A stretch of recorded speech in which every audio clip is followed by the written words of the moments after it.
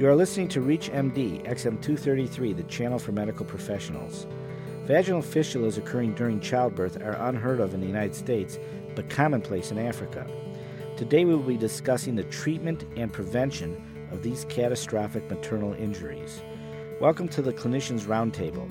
I'm your host, Dr. Michael Benson, a clinical assistant professor in the Department of Obstetrics and Gynecology at Northwestern University in Chicago. With me today is Dr. Lewis Wall, the world's only board-certified obstetrician-gynecologist who also holds a PhD in anthropology. Dr. Wall received his medical degree from the University of Kansas. He also holds a doctorate in social anthropology from Oxford University. He is a professor of obstetrics and gynecology at the Washington University School of Medicine. He serves as director of the Division of Urogynecology and Reconstructive Pelvic Surgery.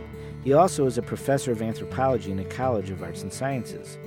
Welcome to the Clinicians Roundtable here on ReachMD, Dr. Wall. Tell us something about the treatment of vesicovaginal fistulas in Africa. How long do these operations take to the extent that they're performed? Well, it obviously depends on the skill of the surgeon who's doing it. There are a few institutions in Africa that are devoted exclusively to fistula surgery, and those people are doing 1,000 cases a year, and they get pretty good. The discrepancy between the short amount of medical attention and the life suffering in a patient like that is truly astonishing. Can you repair the vesicovaginal fistula and the occasionally occurring rectal vaginal fistulas at the same time, in the same procedure? Yes, you can. The overall success rate is lower in patients who have a double fistula, but if they're amenable, that you can do them simultaneously. I imagine the circumstances don't really permit a second procedure being done easily a few months later. Is that correct, since they have so far to travel and there's so few facilities? Well, one of the things that's really quite characteristic of fistula patients, if they find a facility that gives them hope, where they can see other patients who've had fistulas who've been cured, they're either going to stay around as long as possible till, they've had multiple attempts, or they'll keep coming back. The psychological and social stress, the physical misery that a patient with a fistula has is a great motivator to seek out care, and they're very persistent. There are some amazing stories of women who've traveled hundreds or thousands of miles to get care for a fistula. When you're repairing a rectal vaginal fistula, do you have to do a diverting colostomy, or are you able to just repair it without diverting the fecal stream?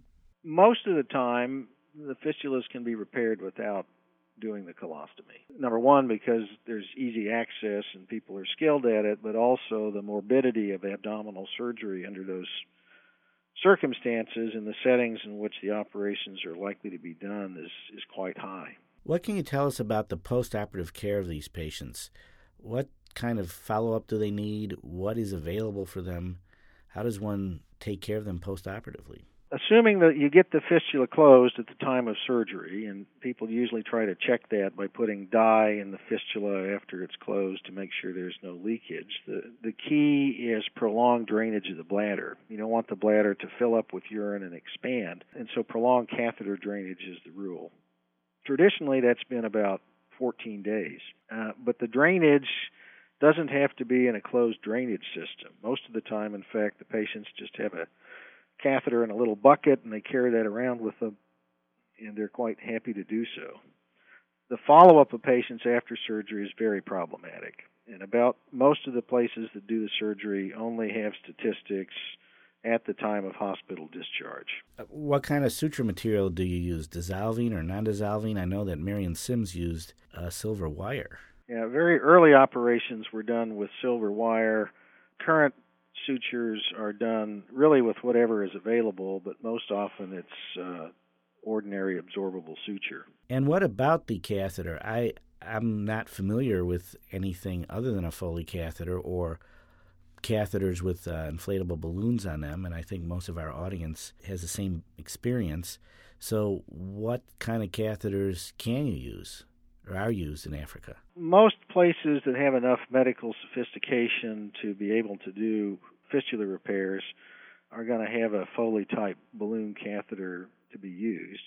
But you could use other types of catheters, provided you could secure them in such a way that the bladder drained continuously. And there's a lot of ingenuity used when supplies run out and you don't have what you want. What kind of emotional support do the patients get immediately postoperatively at the better centers that treat this a lot? Well, the social circumstances of the patients are really quite difficult, and so they carry an enormous burden of guilt and stigma often with them, as well as social ostracism from their often offensive conditions. So the places that work best try to bring these women together in their own fistula unit, where they can share their stories with their neighbors who now they see also have fistulas. They can begin to develop a community spirit.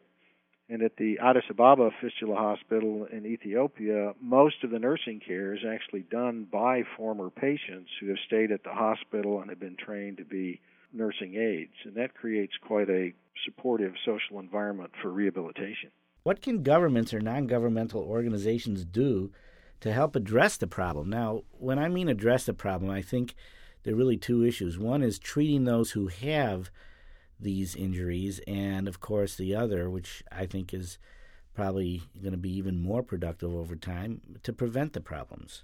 The first issue is treating the backlog of women who do have fistulas. My personal estimate is that there are probably 3.5 million women in Africa with unrepaired vesicovaginal fistulas, and maybe as many as 130,000 new cases each year. If a major fistula center could do 1,000 operations a year, it's quite obvious that the infrastructure just isn't there. So there needs to be money and effort spent in developing curative services for women with fistulas. I actually founded an organization about 12 years ago to help deal with this problem called the Worldwide Fistula Fund, and we help train doctors in various countries, pay for the cost of surgical services, provide instruments to fistula centers. We're working on producing a comprehensive textbook of fistula surgery and some other things. So interested listeners could go to the website of the worldwidefistulafund.org and get some more information there. Where does this fund get most of its money? Does it get it from charitable organizations, governments, or individuals? For the most part, it's individual donations. Some have come in from charitable foundations, but it's mainly small to modest contributions from a wide variety of donors around the country. What about the United States government? Is it addressing this in any way?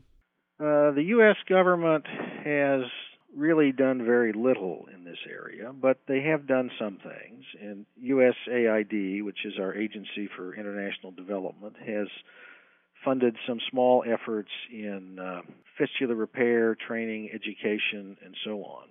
One of the problems has been, I think, politically, that any aspect of women's reproductive health in developing countries immediately gets tied up with other social issues like family planning and abortion, which arouse opposition in certain quarters of society. And it's quite sad to see that happen, because these young women are the innocent victims of normal reproductive physiology. They're not guilty of anything, and we should be making more efforts to try to help them. So even fistula issues can be politically controversial in the United States in some way? It all gets drawn into politics surrounding family planning and abortion, and there are groups that don't want to support either of those in other countries, and people tend to see women's reproductive health issues, of which maternal mortality and obstetric fistulas are part, gets overshadowed by the battles that are going on between these other organizations. And one of the major initiatives that's being run around the world is being run by UNFPA, the United Nations Family Planning Agency, and they have been embroiled in abortion-related politics and issues that have allowed the U.S. government to, cut off funding for them. And it's sad, because the ultimate losers in this thing are the women who need help during pregnancy, the women with obstructed labor, who need emergency obstetric services, and the women with fistulas who desperately need surgical repair. What about individual healthcare missions, where I certainly know of people and have had friends go to Africa for 2 weeks at a time to provide whatever healthcare they can? How do you feel about that in terms of this particular problem? Can urologists or OB-GYNs go over there for 2 weeks and operate on a few vesicovaginal fistulas? I think the big problem with fistula surgery in general is that for a variety of historical circumstances, praise God, we have eliminated the fistula from the United States and Western Europe.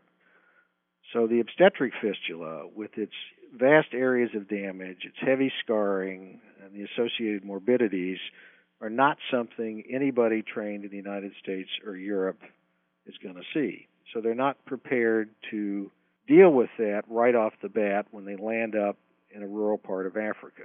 So you're faced with a well-intentioned but inexperienced surgeon contemplating doing an operation on a young woman who may be desperate for cure, but really who doesn't understand all the issues involved. And so what we need to do is to develop ways of partnering with African institutions and with American or European counterparts to build partnerships. People need to get training before they set out to do fistula surgery. They need to work in settings where they have appropriate support and backup, particularly after they leave the country to go home. And they need to concentrate not just on flying in to do operations and leaving, but developing the appropriate infrastructure to deal with these patients on an ongoing basis in those countries. So it really needs to be about developing partnerships rather than volunteering. As we finish this segment with Dr. Lewis Wall, I want to give him an opportunity to cite his charity again, or the charity to help address vesicovaginal fistulas in Africa. What's the website? The website is www.worldwidefistulafund.org. I want to thank Dr. Lewis Wall, a professor of obstetrics and gynecology at the Washington University School of Medicine, St. Louis. Today we have discussed the treatment and prevention of vesicovaginal fistulas that occur commonly among laboring patients in Africa. I'm your host, Dr. Michael Benson. You have been listening to the Clinicians Roundtable on ReachMD XM233, the channel for medical professionals. For comments and questions about this program, send your email to xm@reachmd.com. Thank you for listening.